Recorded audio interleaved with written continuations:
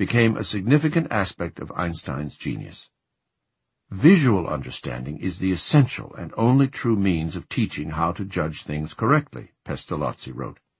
And the learning of numbers and language must be definitely subordinated.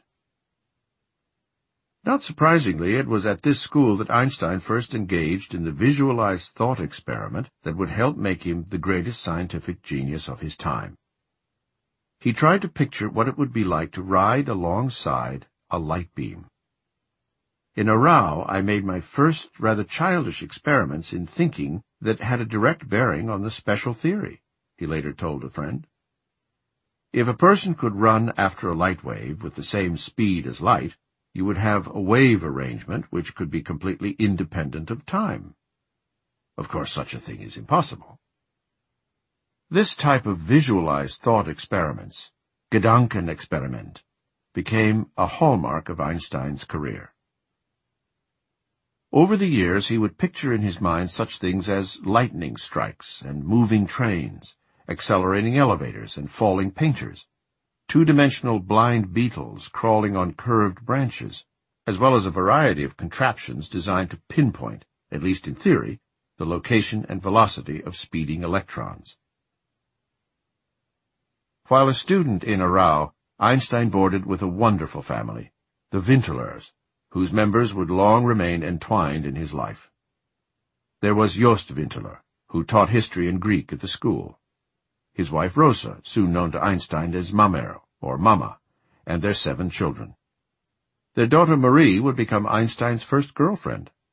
Another daughter, Anna, would marry Einstein's best friend, Michele Besso, and their son Paul would marry Einstein's beloved sister, Maya. Papa Jost Winteler was a liberal who shared Einstein's allergy to German militarism and to nationalism in general. His edgy honesty and political idealism helped to shape Einstein's social philosophy. Like his mentor, Einstein would become a supporter of world federalism, internationalism, pacifism, and democratic socialism, with a strong devotion to individual liberty and freedom of expression. More important, in the warm embrace of the Winteler family, Einstein became more secure and personable. Even though he still fancied himself a loner, the Wintelers helped him flower emotionally and open himself to intimacy. He had a great sense of humor, and at times could laugh heartily, recalled daughter Anna. In the evenings he would sometimes study, but more often he would sit with the family around the table. Einstein had developed into a head-turning teenager who possessed, in the words of one woman who knew him, masculine good looks of the type that played havoc at the turn of the century. He had wavy dark hair, expressive eyes, a high forehead, and jaunty demeanor. The lower half of his face might have belonged to a sensualist who found plenty of reasons to love life. One of his schoolmates, Hans Beiland, later wrote a striking description of the impudent Swabian, who made such a lasting impression. Sure of himself, his gray felt hat pushed back on his thick black hair, he strode energetically up and down in the rapid, I might say crazy tempo of a restless spirit which carries a whole world in itself. Nothing escaped the sharp gaze of the large bright brown eyes. Whoever approached him was captivated by his superior personality. A mocking curl of his fleshy mouth with its protruding lower lip did not encourage Philistines to fraternize with him. Most notably, Beiland added, young Einstein had a sassy, sometimes intimidating wit. He confronted the world's spirit as a laughing philosopher, and his witty sarcasm mercilessly castigated all vanity and artificiality. Einstein fell in love with Marie Winteler at the end of 1895, just a few months after he moved in with her parents. She had just completed teacher training college and was living at home while waiting to take a job in a nearby village. She had just turned 18, and he was still 16. The romance thrilled both families. Albert and Marie sent New Year's greetings to his mother. She replied warmly, "Your little letter, dear Miss Marie, brought me immense joy." The following April, when he was back home in Pavia for spring break, Einstein wrote Marie his first known love letter. Beloved sweetheart, many, many thanks, sweetheart, for your charming little letter, which made me endlessly happy. It was so wonderful to be able to press to one's heart such a bit of paper, which two so dear little eyes have lovingly beheld, and on which the dainty little hands have charmingly glided back and forth. I was now made to realize, my little angel, the meaning of homesickness and pining. But love brings much happiness, much more so than pining brings pain. My mother has also taken you to her heart, even though she does not know you. I only let her read 2 of your charming little letters, and she always laughs at me because I am no longer attracted to the girls who were supposed to have enchanted me so much in the past. You mean more to my soul than the whole world did before. To which his mother penned a postscript. Without having read this letter, I send you cordial greetings. Although he enjoyed the school in Aarau, Einstein turned out to be an uneven student. His admission report noted that he needed to do remedial work in chemistry and had great gaps in his knowledge of French. By mid-year, he still was required to continue with private lessons in French and chemistry, and the protest in French remains in effect. His father was sanguine when Joost Winteler sent him the mid-year report. Not all its parts fulfill my wishes and expectations, he wrote, but with Albert I got used to finding mediocre grades along with very good ones, and I'm therefore not disconsolate about them. Music continued to be a passion. There were 9 violinists in his class, and their teacher noted that they suffered from some stiffness in bowing technique here and there. But Einstein was singled out for praise. One student, by the name of Einstein, even sparkled by rendering an adagio from a Beethoven sonata with deep understanding. At a concert in the local church, Einstein was chosen to play first violin in a piece by Bach. His enchanting tone and incomparable rhythm awed the second violinist, who asked, "Do you count the beats?" Einstein replied, "Heavens no, it's in my blood." His classmate Bylund recalled Einstein playing a Mozart sonata with such passion, what fire there was in his playing, that it seemed like hearing the composer for the first time.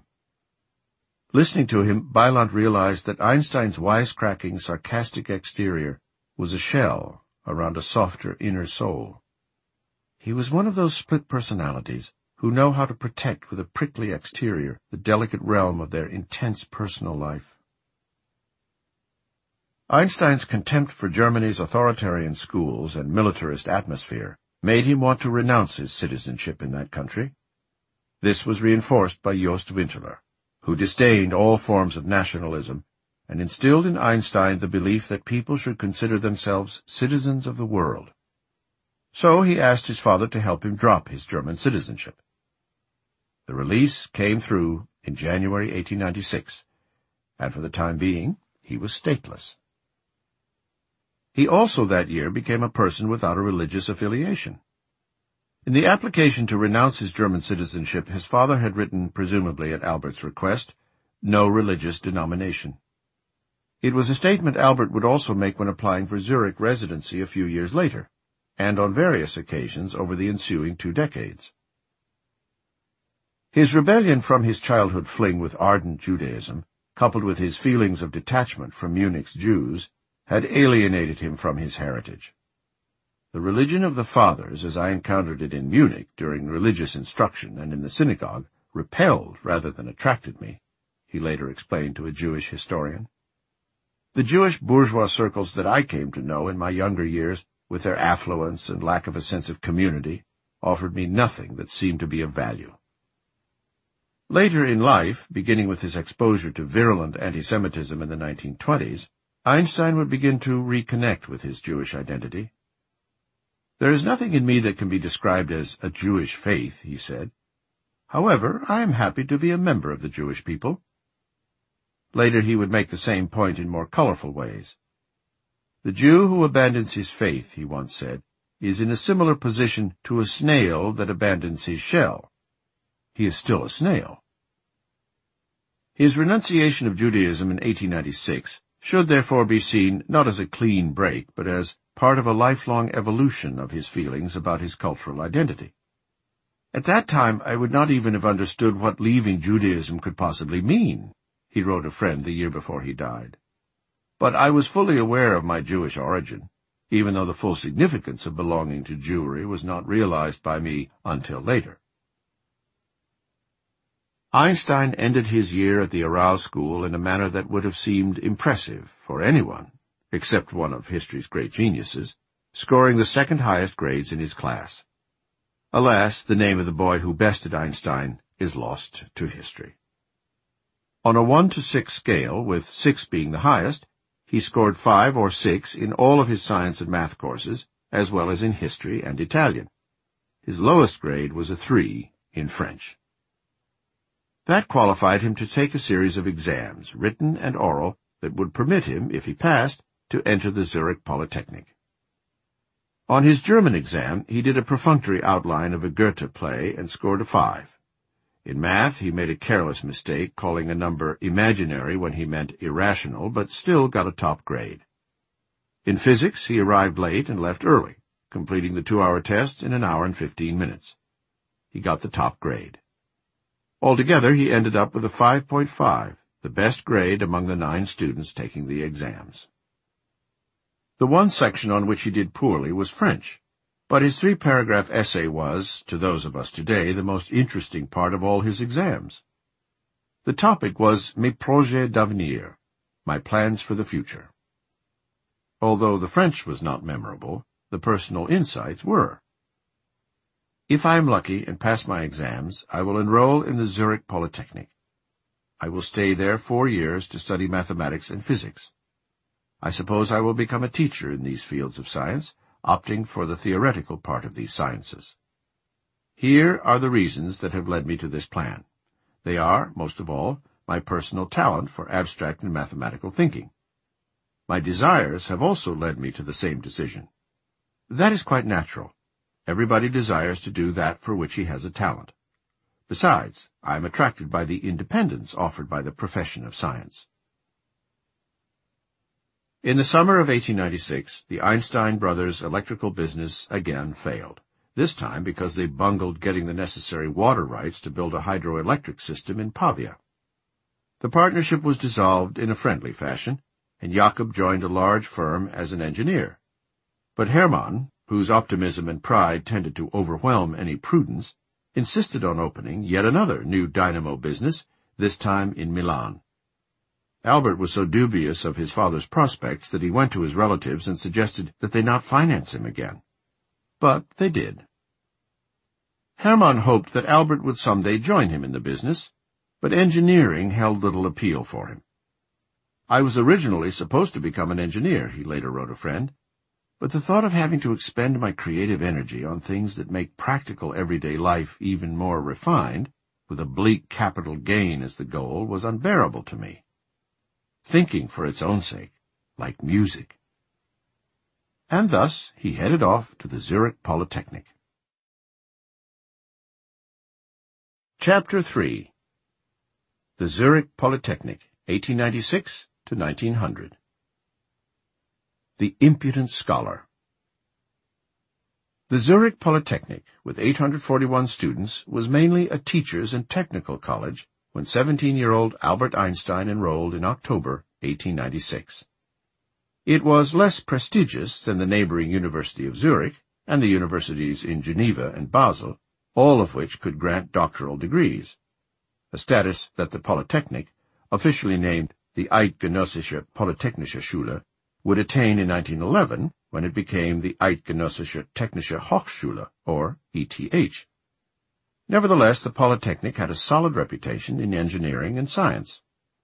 The head of the physics department, Heinrich Weber, had recently procured a grand new building, funded by the electronics magnate and Einstein brothers' competitor, Werner von Siemens. It housed showcase labs famed for their precision measurements. Einstein was one of 11 freshmen enrolled in the section that provided training for specialized teachers in mathematics and physics. He lived in student lodgings on a monthly stipend of 100 Swiss francs from his Koch family relatives. Each month he put aside 20 of those francs toward the fee he would eventually have to pay to become a Swiss citizen.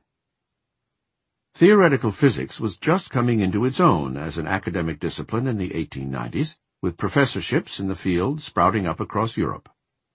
Its pioneer practitioners, such as Max Planck in Berlin, Hendrik Lorentz in Holland, and Ludwig Boltzmann in Vienna, combined physics with math to suggest paths where experimentalists had yet to tread.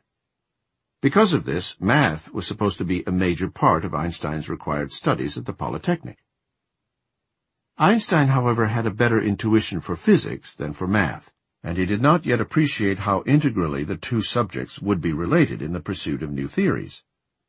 During his 4 years at the Polytechnic, he got marks of 5 or 6 on a 6-point scale in all of his theoretical physics courses, but got only 4s in most of his math courses, especially those in geometry. It was not clear to me as a student, he admitted, that a more profound knowledge of the basic principles of physics was tied up with the most intricate mathematical methods. That realization would sink in a decade later, when he was wrestling with the geometry of his theory of gravity, and found himself forced to rely on the help of a math professor who had once called him a lazy dog. "I have become imbued with great respect for mathematics," he wrote to a colleague in 1912, "the subtler part of which I had in my simple-mindedness regarded as pure luxury, until now." Near the end of his life, he expressed a similar lament in a conversation with a younger friend. "At a very early age, I made an assumption that a successful physicist only needs to know elementary mathematics," he said. "At a later time, with great regret, I realized that the assumption of mine was completely wrong." His primary physics professor was Heinrich Weber, the one who a year earlier had been so impressed with Einstein that, even after he had failed his entrance exam to the Polytechnic, he urged him to stay in Zurich and audit his lectures.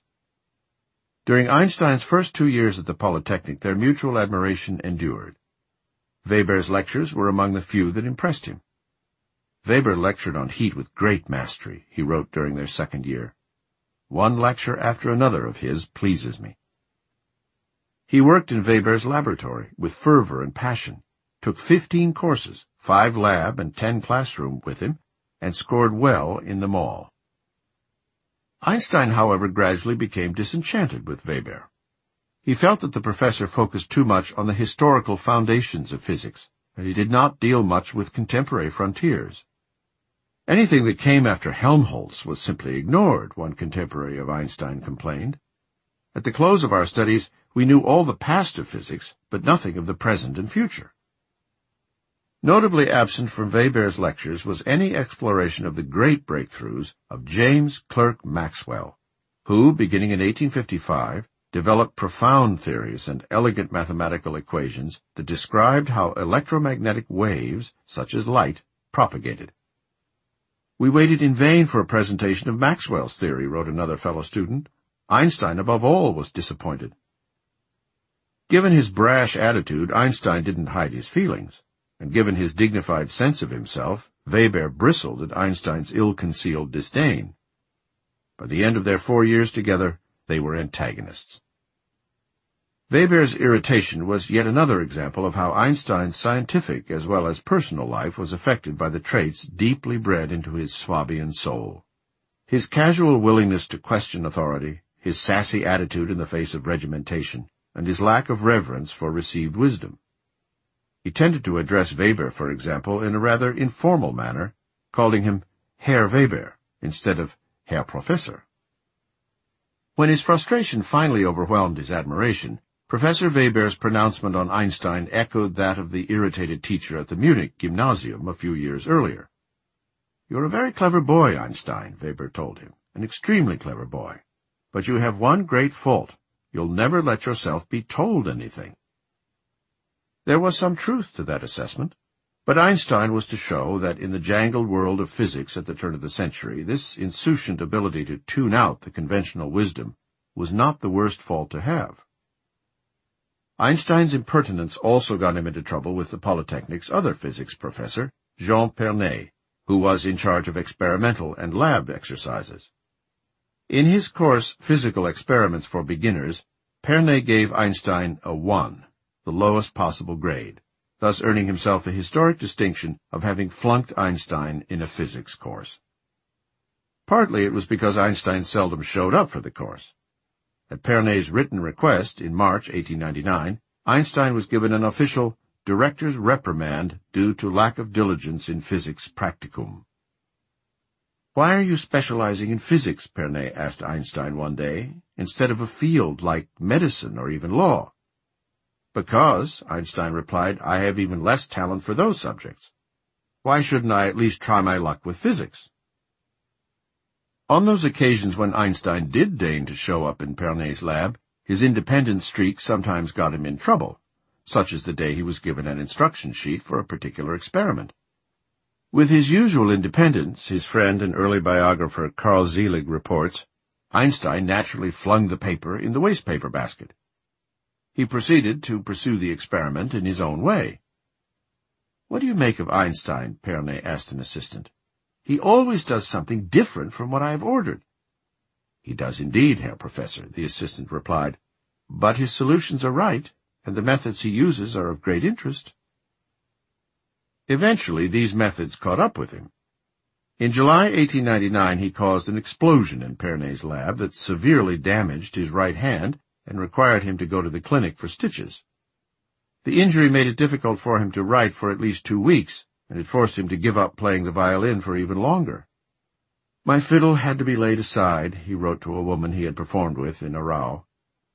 "I'm sure it wonders why it is never taken out of the black case. It probably thinks it has gotten a stepfather." He soon resumed playing the violin, but the accident seemed to make him even more wedded to the role of theorist rather than experimentalist.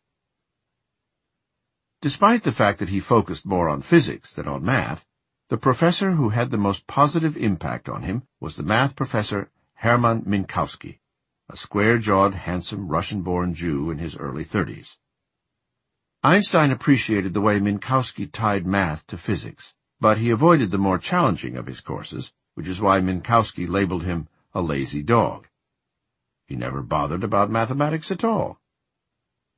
Einstein preferred to study based on his own interests and passions with 1 or 2 friends. Even though he was still priding himself on being a vagabond and a loner, he began to hang around the coffee houses and attend musical soirees with a congenial crowd of bohemian soulmates and fellow students. Despite his reputation for detachment, he forged lasting intellectual friendships in Zurich that became important bonds in his life. Among these was Marcel Grossmann, a middle-class Jewish math wizard whose father owned a factory near Zurich. Grossmann took copious notes that he shared with Einstein, who was less diligent about attending lectures. His notes could have been printed and published, Einstein later marveled to Grossmann's wife. "When it came time to prepare for my exams, he would always lend me those notebooks, and they were my savior. What I would have done without those books I would rather not speculate on." Together, Einstein and Grossmann smoked pipes and drank iced coffee while discussing philosophy at the Café Métropole on the banks of the Limmat River. "This Einstein will one day be a great man," Grossmann predicted to his parents. He would later help make that prediction true by getting Einstein his first job at the Swiss Patent Office, and then aiding him with the math he needed to turn the special theory of relativity into a general theory. Because many of the Polytechnic lectures seemed out of date, Einstein and his friends read the most recent theorists on their own. "I played hooky a lot and studied the masters of theoretical physics with a holy zeal at home," he recalled. Among those were Gustav Kirchhoff on radiation, Hermann von Helmholtz on thermodynamics, Heinrich Hertz on electromagnetism, and Boltzmann on statistical mechanics. He was also influenced by reading a lesser-known theorist, August Voppel, who in 1894 had written a popular text titled Introduction to Maxwell's Theory of Electricity. As science historian Gerald Holton has pointed out, Voppel's book is filled with concepts that would soon echo in Einstein's work. It has a section on the electrodynamics of moving conductors that begins by calling into question the concept of absolute motion. The only way to define motion, Voppel notes, is relative to another body. From there he goes on to consider a question concerning the induction of an electric current by a magnetic field. If it is all the same whether a magnet moves in the vicinity of a resting electric circuit, or whether it is the latter that moves while the magnet is at rest. Einstein would begin his 1905 special relativity paper by raising this same issue. Einstein also read, in his spare time, Henri Poincaré, the great French polymath who would come tantalizingly close to discovering the core concepts of special relativity. Near the end of Einstein's first year at the Polytechnic, in the spring of 1897, there was a mathematics conference in Zurich where the great Poincaré was due to speak. At the last minute he was unable to appear, but a paper of his was read there that contained what would become a famous proclamation. Absolute space, absolute time, even Euclidean geometry are not conditions to be imposed on mechanics, he wrote. The human side. One evening, when Einstein was at home with his landlady, he heard someone playing a Mozart piano sonata. When he asked who it was, his landlady told him that it was an old woman who lived in the attic next door and taught piano. Grabbing his violin, he dashed out without putting on a collar or a tie. "You can't go out like that, Herr Einstein," the landlady cried. But he ignored her and rushed into the neighboring house. The piano teacher looked up, shocked. "Go on playing," Einstein pleaded. A few moments later the air was filled with the sounds of a violin accompanying the Mozart sonata. Later the teacher asked who the intruding accompanist was. "Merely a harmless student," her neighbor reassured her. Music continued to beguile Einstein. It was not so much an escape as it was a connection to the harmony underlying the universe, to the creative genius of the great composers, and to other people who felt comfortable bonding with more than just words. He was awed, both in music and in physics, by the beauty of harmonies. Susanne Markwalder was a young girl in Zurich whose mother hosted musical evenings featuring mostly Mozart. She played piano, while Einstein played violin. "He was very patient with my shortcomings," she recalled. "At the worst, he used to say, 'There you are, stuck like the donkey on the mountain,' and he would point with his bow to the place where I had to come in." What Einstein appreciated in Mozart and Bach was the clear architectural structure that made their music seem deterministic, and, like his own favorite scientific theories, plucked from the universe rather than composed. "Beethoven created his music," Einstein once said, "but Mozart's music is so pure it seems to have been ever present in the universe." He contrasted Beethoven with Bach. "I feel uncomfortable listening to Beethoven. I think he is too personal, almost naked. Give me Bach, rather, and then more Bach." He also admired Schubert for his superlative ability to express emotion. But in a questionnaire he once filled out, he was critical about other composers in ways that reflect some of his scientific sentiments. Handel had a certain shallowness. Mendelssohn displayed considerable talent, but an indefinable lack of depth that often leads to banality. Wagner had a lack of architectural structure I see as decadence. And Strauss was gifted, but without inner truth. Einstein also took up sailing, a more solitary pursuit, in the glorious alpine lakes around Zurich. "I still remember how when the breeze dropped and the sails drooped like withered leaves, he would take out his small notebook and he would start scribbling," recalled Susanne Markwalder. But as soon as there was a breath of wind, he was immediately ready to start sailing again. The political sentiments he had felt as a boy, a contempt for arbitrary authority, an aversion to militarism and nationalism, a respect for individuality, a disdain for bourgeois consumption or ostentatious wealth, and a desire for social equality, had been encouraged by his landlord and surrogate father in Aarau, Jost Winteler. Now, in Zurich, he met a friend of Winteler's who became a similar political mentor, Gustav Meyer, a Jewish banker who had helped arrange Einstein's first visit to the Polytechnic. With support from Winteler, Meyer founded the Swiss branch of the Society for Ethical Culture, and Einstein was a frequent guest at their informal gatherings in Meyer's home. Einstein also came to know and like Friedrich Adler, the son of Austria's social democratic leader, who was studying in Zurich. Einstein later called him the purest and most fervent idealist he had ever met. Adler tried to get Einstein to join the Social Democrats, but it was not Einstein's style to spend time at meetings of organized institutions. His distracted demeanor, casual grooming, frayed clothing, and forgetfulness, which were later to make him appear to be the iconic absent-minded professor, were already evident in his student days. He was known to leave behind clothes, and sometimes even his suitcase when he traveled, and his inability to remember his keys became a running joke with his landlady. He once visited the home of family friends, and he recalled, "I left forgetting my suitcase. My host said to my parents, 'That man will never amount to anything because he can't remember anything.'" This carefree life as a student was clouded by the continued financial failings of his father, who, against Einstein's advice, kept trying to set up his own businesses, rather than go to work for a salary at a stable company, as Uncle Jakob had finally done. "If I had my way, Papa would have looked for a salaried employment 2 years ago," he wrote his sister during a particularly gloomy moment in 1898, when his father's business seemed doomed to fail again. The letter was unusually despairing, probably more than his parents' financial situation actually warranted. "What depresses me most is the misfortune of my poor parents, who have not had a happy moment for so many years. What further hurts me deeply is that as an adult man I have to look on without being able to do anything. I am nothing but a burden to my family. It would be better off if I were not alive at all. Only the thought that I have always done what lay in my modest powers, and that I do not permit myself a single pleasure or distraction, save for what my studies offer me, sustains me, and sometimes protects me from despair." Perhaps this was all merely an attack of teenage angst. In any event, his father seemed to get through the crisis with his usual optimism.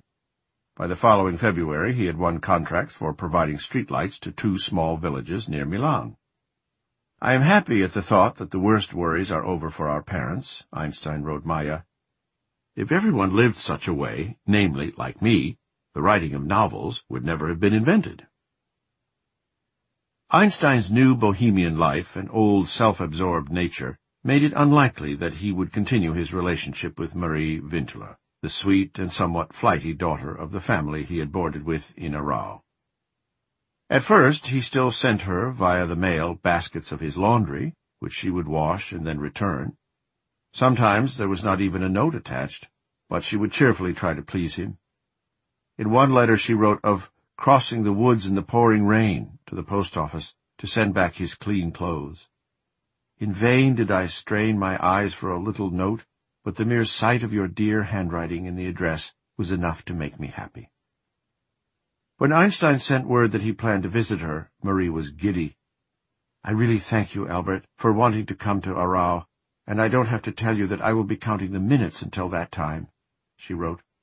"I could never describe, because there are no words for it, how blissful I feel ever since the dear soul of yours has come to live and weave in my soul. I love you for all eternity, sweetheart." But he wanted to break off the relationship. In one of his first letters after arriving at the Zurich Polytechnic, he suggested that they refrain from writing each other. "My love, I do not quite understand a passage in your letter," she replied. "You write that you do not want to correspond with me any longer. But why not, sweetheart? You must be quite annoyed with me if you can write so rudely." Then she tried to laugh off the problem. "But wait, you'll get some proper scolding when I get home." Einstein's next letter was even less friendly, and he complained about a teapot she had given him. "The matter of my sending you this stupid little teapot does not have to please you at all, as long as you are going to brew some good tea in it," she replied. "Stop making that angry face, which looked at me from all the sides and corners of the writing paper." There was a little boy in the school where she taught named Albert, she said, who looked like him. "I love him ever so much," she said. "Something comes over me when he looks at me, and I always believe that you are looking at your little sweetheart." But then the letters from Einstein stopped, despite Marie's pleas. She even wrote his mother for advice. "The rascal has become frightfully lazy," Paulina Einstein replied. "I've been waiting in vain for news these last 3 days. I will have to give him a thorough talking to once he's here." Finally, Einstein declared the relationship over in a letter to Marie's mother, saying that he would not come to Aarau during his academic break that spring. It would be more than unworthy of me to buy a few days of bliss at the cost of new pain, of which I have already caused too much to the dear child through my fault," he wrote. He went on to give a remarkably introspective and memorable assessment of how he had begun to avoid the pain of emotional commitments and the distractions of what he called the merely personal by retreating into science. "It fills me with a peculiar kind of satisfaction that now I myself have to taste some of the pain that I brought upon the dear girl through my thoughtlessness and ignorance of her delicate nature. Strenuous intellectual work and looking at God's nature are the reconciling, fortifying, yet relentlessly strict angels that shall lead me through all of life's troubles. If only I were able to give some of this to the good child. And yet, what a peculiar way this is to weather the storms of life. In many a lucid moment I appear to myself as an ostrich who buries his head in the desert sand so as not to perceive the danger." Einstein's coolness toward Marie Vinteler can seem, from our vantage, cruel. Yet relationships, especially those of teenagers, are hard to judge from afar. They were very different from each other, particularly intellectually. Marie's letters, especially when she was feeling insecure, often descended into babble. "I'm writing a lot of rubbish, isn't that so? And in the end you'll not even read it to the finish, but I don't believe that," she wrote in one. In another she said, "I do not think about myself, sweetheart. That's quite true.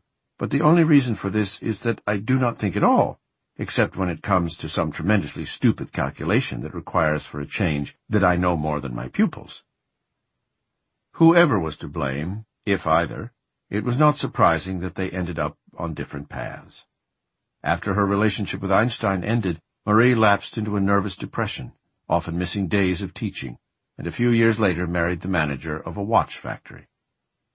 Einstein, on the other hand, rebounded from the relationship by falling into the arms of someone who was just about as different from Marie as could be imagined. Mileva Maric. Mileva Maric was the first and favorite child of an ambitious Serbian peasant who had joined the army, married into modest wealth, and then dedicated himself to making sure that his brilliant daughter was able to prevail in the male world of math and physics. She spent most of her childhood in Novi Sad, a Serbian city then held by Hungary, and attended a variety of ever more demanding schools, at each of which she was at the top of her class, culminating when her father convinced the all-male classical gymnasium in Zagreb to let her enroll. After graduating there with the top grades in physics and math, she made her way to Zurich, where she became, just before she turned 21, the only woman in Einstein's section of the Polytechnic. More than 3 years older than Einstein, afflicted with a congenital hip dislocation that caused her to limp, and prone to bouts of tuberculosis and despondency, Mileva Maric was known for neither her looks nor her personality. Very smart and serious, small, delicate, brunette, ugly, is how one of her female friends in Zurich described her. But she had qualities that Einstein, at least during his romantic scholar years, found attractive. A passion for math and science, a brooding depth and a beguiling soul. Her deep-set eyes had a haunting intensity, her face an enticing touch of melancholy.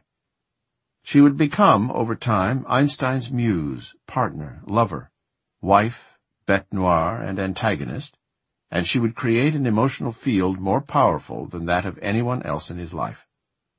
It would alternately attract and repulse him with a force so strong that a mere scientist like himself would never be able to fathom it.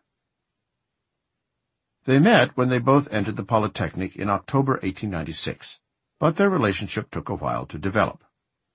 There is no sign, from their letters or recollections, that they were anything more than classmates that first academic year. They did, however, decide to go hiking together in the summer of 1897. That fall, frightened by the new feelings she was experiencing because of Einstein, Maric decided to leave the Polytechnic temporarily and instead audit classes at Heidelberg University. Her first surviving letter to Einstein, written a few weeks after she moved to Heidelberg, shows glimmers of a romantic attraction, but also highlights her self-confident nonchalance. She addresses Einstein with the formal Sie in German, rather than the more intimate Du.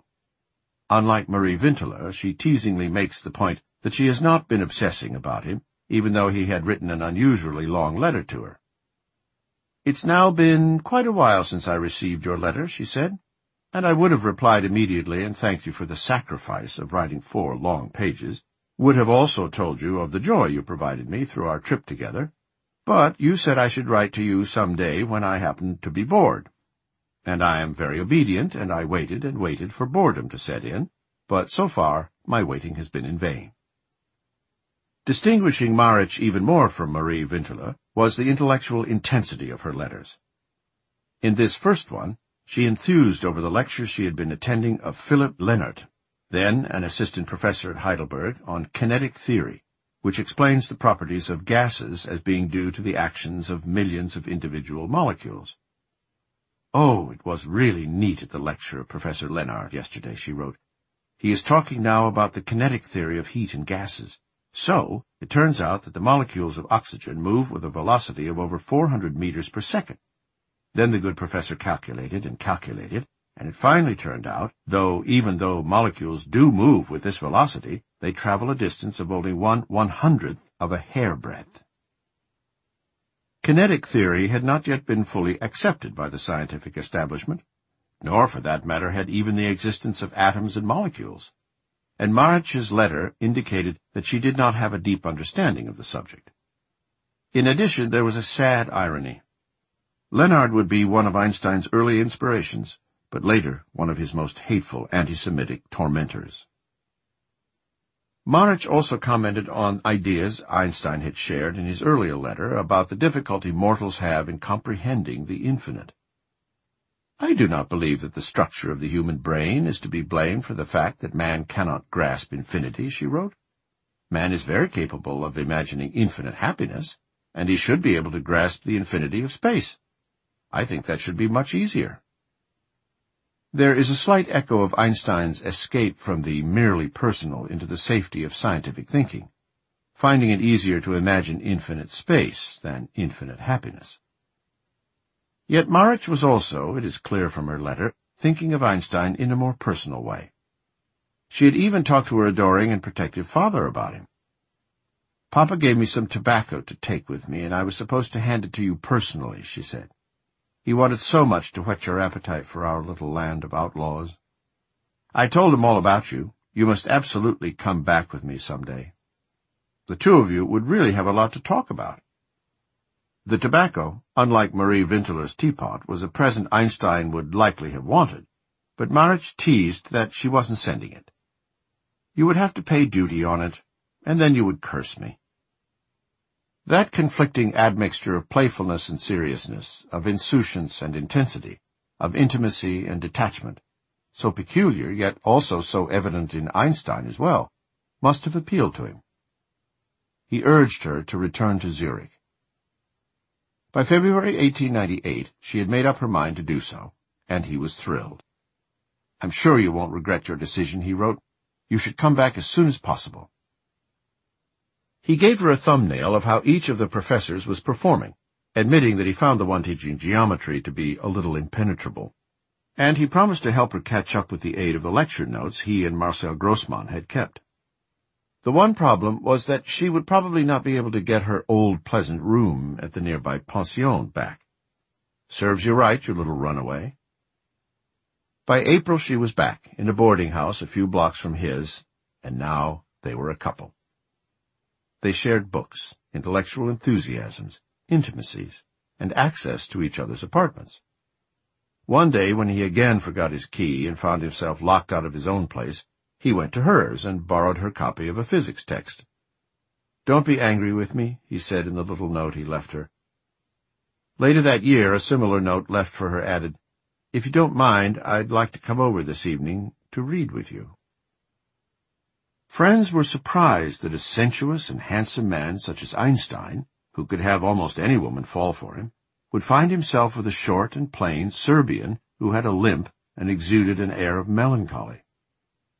"I would never be brave enough to marry a woman unless she were absolutely healthy," a fellow student said to him. Einstein replied, "But she has such a lovely voice." Einstein's mother, who had adored Marie Vintler, was similarly dubious about the dark intellectual who had replaced her. "Your photograph had quite an effect on my old lady," Einstein wrote from Milan, where he was visiting his parents during spring break of 1899. While she studied it carefully, I said with the deepest sympathy, Yes, she certainly is a clever one. I've already had to endure much teasing about this." It is easy to see why Einstein felt such an affinity for Marich. They were kindred spirits who perceived themselves as aloof scholars and outsiders. Slightly rebellious toward bourgeois expectations, they were both intellectuals who sought as a lover someone who would also be a partner, colleague, and collaborator. "We understand each other's dark souls so well, and also drinking coffee and eating sausages, etc.," Einstein wrote her. He had a way of making the etc. sound roguish. He closed another letter, "Best wishes, etc., especially the latter." After being apart for a few weeks, he listed the things he liked to do with her. "Soon I'll be with my sweetheart again and can kiss her, hug her, make coffee with her, scold her, study with her, laugh with her, walk with her, chat with her, and ad infinitum." They took pride in sharing a quirkiness. "I'm the same old rogue as I've always been," he wrote, "full of whims and mischief, and as moody as ever." Above all, Einstein loved Marich for her mind. "How proud I will be to have a little Ph.D. for a sweetheart," he wrote to her at one point. Science and romance seemed to be interwoven. While on vacation with his family in 1899, Einstein lamented in a letter to Marich, "When I read Helmholtz for the first time, I could not, and still cannot, believe that I was doing so without you sitting next to me.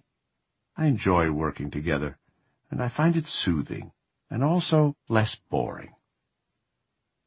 Indeed, most of their letters mixed romantic effusions with scientific enthusiasms, often with an emphasis on the latter. In one letter, for example, he foreshadowed not only the title, but also some of the concepts of his great paper on special relativity. "I am more and more convinced that the electrodynamics of moving bodies, as it is presented today, does not correspond to reality, and that it will be possible to present it in a simpler way," he wrote. The introduction of the term ether into theories of electricity has led to the conception of a medium whose motion can be described without, I believe, being able to ascribe physical meaning to it. Even though this mix of intellectual and emotional companionship appealed to him, every now and then he recalled the enticement of the simpler desire represented by Marie Vintler.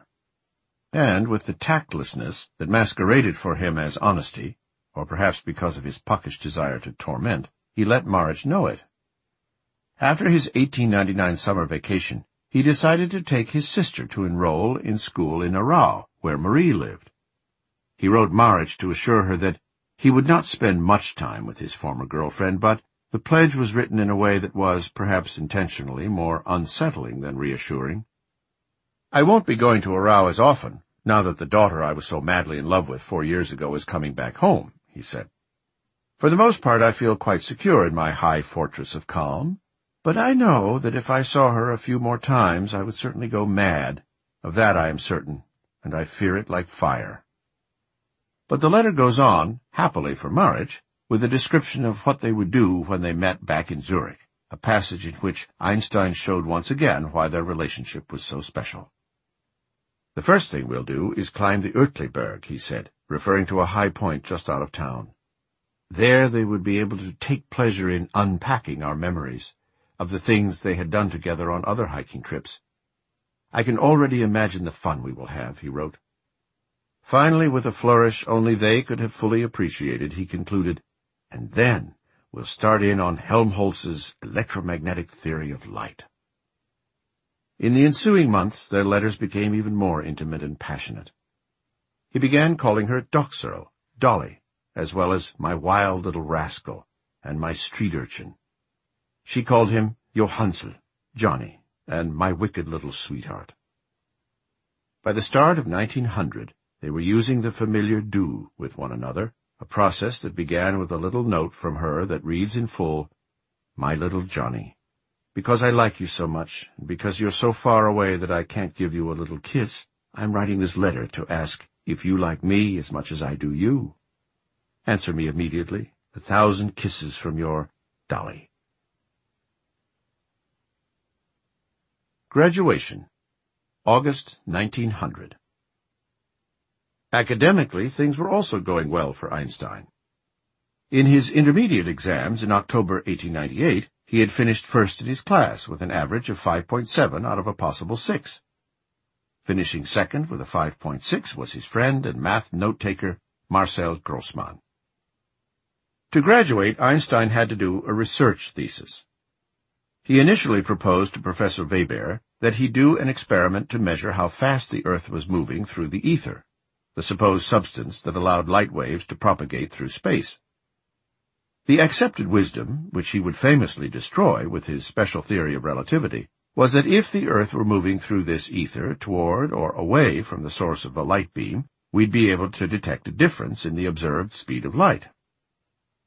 During his visit to Aarau at the end of his summer vacation of 1899, he worked on this issue with the rector of his old school there. I had a good idea for investigating the way in which a body's relative motion with respect to the ether affects the velocity of the propagation of light, he wrote Marich. His idea involved building an apparatus that would use angled mirrors so that light from a single source would be reflected in 2 different directions, sending one part of the beam in the direction of the Earth's movement and the other part of the beam perpendicular to it. In a lecture on how he discovered relativity, Einstein recalled that his idea was to split a light beam, reflect it in different directions, and see if there was a difference in energy depending on whether or not the direction was along the Earth's motion through the ether. This could be done, he posited, by using 2 thermoelectric piles to examine the difference of the heat generated in them. Weber rejected the proposal. What Einstein did not fully realize was that similar experiments had already been done by many others, including the Americans Albert Michelson and Edward Morley, and none had been able to detect any evidence of the perplexing ether, or that the speed of light varied depending on the motion of the observer or the light source. After discussing the topic with Weber, Einstein read a paper delivered the previous year by Wilhelm Wien, which briefly described 13 experiments that had been conducted to detect the ether, including the Michelson-Morley one. Einstein sent Professor Wien his own speculative paper on that topic and asked him to write him back. He'll write me via the Polytechnic, Einstein predicted to Marich. If you see a letter there for me, you may go ahead and open it. There is no evidence that Wien ever wrote back. Einstein's next research proposal involved exploring the link between the ability of different materials to conduct heat and to conduct electricity, something that was suggested by the electron theory. Weber apparently did not like that idea either, so Einstein was reduced, along with Marich, to doing a study purely on heat conduction, which was one of Weber's specialties. Einstein later dismissed their graduation research papers as being of no interest to me. Weber gave Einstein and Marich the 2 lowest essay grades in the class, a 4.5 and a 4.0, respectively. Grossmann, by comparison, got a 5.5. Adding annoyance to that injury, Weber said that Einstein had not written his on the proper regulation paper, and he forced him to copy the entire essay over again. Despite the low mark on his essay, Einstein was able to eke by with a 4.9 average in his final set of grades, placing him 4th in his class of 5. Although history refutes the delicious myth that he flunked math in high school, at least it does offer as a consolation the amusement that he graduated college near the bottom of his class. At least he graduated. His 4.9 average was just enough to let him get his diploma, which he did officially in July 1900. Mileva Marich, however, managed only a 4.0, by far the lowest in the class, and was not allowed to graduate. She determined that she would try again the following year. Not surprisingly, Einstein's years at the Polytechnic were marked by his pride at casting himself as a nonconformist. His spirit of independence asserted itself one day in class, when the professor mentioned a mild disciplinary measure just taken by the school's authorities, a classmate recalled. Einstein protested. The fundamental requirement of education, he felt, was the need for intellectual freedom. Throughout his life, Einstein would speak lovingly of the Zurich Polytechnic, but he also would note that he did not like the discipline that was inherent in the system of examinations. The hitch in this was, of course, that one had to cram all this stuff into one's mind for the examinations, whether one liked it or not, he said. This coercion had such a deterring effect that, after I had passed the final examination, I found the consideration of any scientific problems distasteful to me for an entire year. In reality, that was neither possible nor true. He was cured within weeks, and he ended up taking with him some science books, including texts by Gustav Kirchhoff and Ludwig Boltzmann, when he joined his mother and sister later that July for their summer holiday in the Swiss Alps. "I've been studying a great deal," he wrote Marich, "mainly Kirchhoff's notorious investigations of the motion of the rigid body." He admitted that his resentment over the exams had already worn off. "My nerves have calmed down enough so that I'm able to work happily again," he said. How are yours? Chapter 4. The Lovers, 1900 to 1904. Summer Vacation, 1900.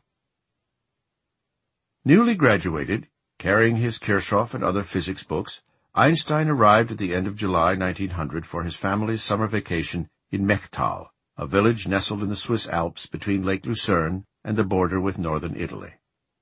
In tow was his dreadful aunt, Julia Koch. They were met at the train station by his mother and sister, who smothered him with kisses, and then all piled into a carriage for the ride up the mountain. As they neared the hotel, Einstein and his sister got off to walk. Maya confided that she had not dared to discuss with their mother his relationship with Mileva Maric, known in the family as the Dolly affair, after his nickname for her, and she asked him to go easy on Mama.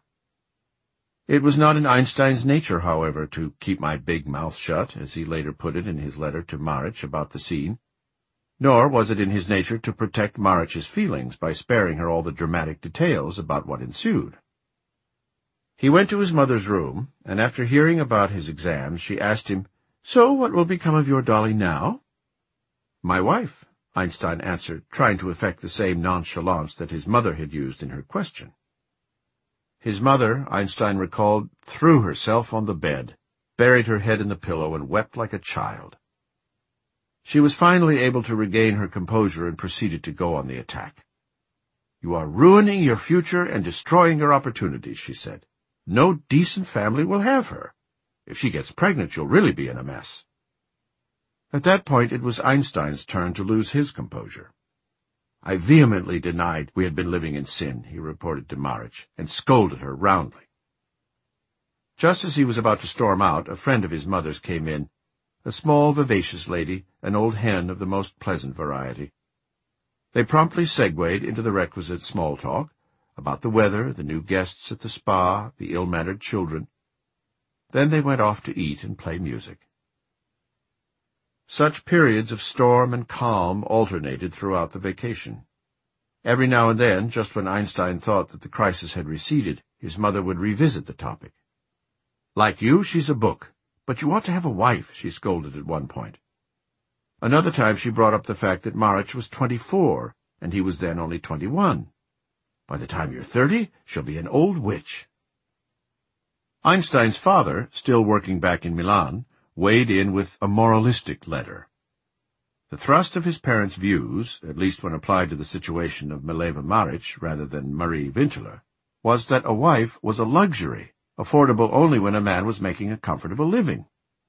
"I have a low opinion of that view of a relationship between a man and wife," he told Maric, "because it makes the wife and the prostitute distinguishable only insofar as the former is able to secure a lifelong contract." Over the ensuing months, there would be times when it seemed as if his parents had decided to accept their relationship. "Mama is slowly resigning herself," Einstein wrote Maric in August. Likewise in September. "They seem to have reconciled themselves to the inevitable. I think they will both come to like you very much, once they get to know you." And once again in October, "My parents have retreated, grudgingly and with hesitation, from the Battle of Dali, now that they have seen that they'll lose it." But repeatedly, after each period of acceptance, their resistance would flare up anew, randomly leaping into a higher state of frenzy. "Mama often cries bitterly, and I don't have a single moment of peace," he wrote at the end of August. "My parents weep for me almost as if I had died. Again and again they complain that I have brought misfortune upon myself by my devotion to you. They think you are not healthy." His parents' dismay had little to do with the fact that Marich was not Jewish, for neither was Marie Winterler, nor that she was Serbian, although that certainly didn't help her cause. Primarily, it seems, they considered her an unsuitable wife for many of the reasons that some of Einstein's friends did. She was older, somewhat sickly, had a limp, was plain-looking, and was an intense but not a star intellectual. All of this emotional pressure stoked Einstein's rebellious instincts and his passion for his wild street urchin, as he called her. "Only now do I see how madly in love with you I am." The relationship as expressed in their letters remained equal parts intellectual and emotional, but the emotional part was now filled with a fire unexpected from a self-proclaimed loner. "I just realized that I haven't been able to kiss you for an entire month, and I long for you so terribly much," he wrote at one point. During a quick trip to Zurich in August to check on his job prospects, he found himself walking around in a daze. "Without you, I lack self-confidence, pleasure in my work, pleasure in life. In short, without you, my life is not life." He even tried his hand at a poem for her, which began, "Oh my, that Johnny boy, so crazy with desire. While thinking of his dolly, his pillow catches fire."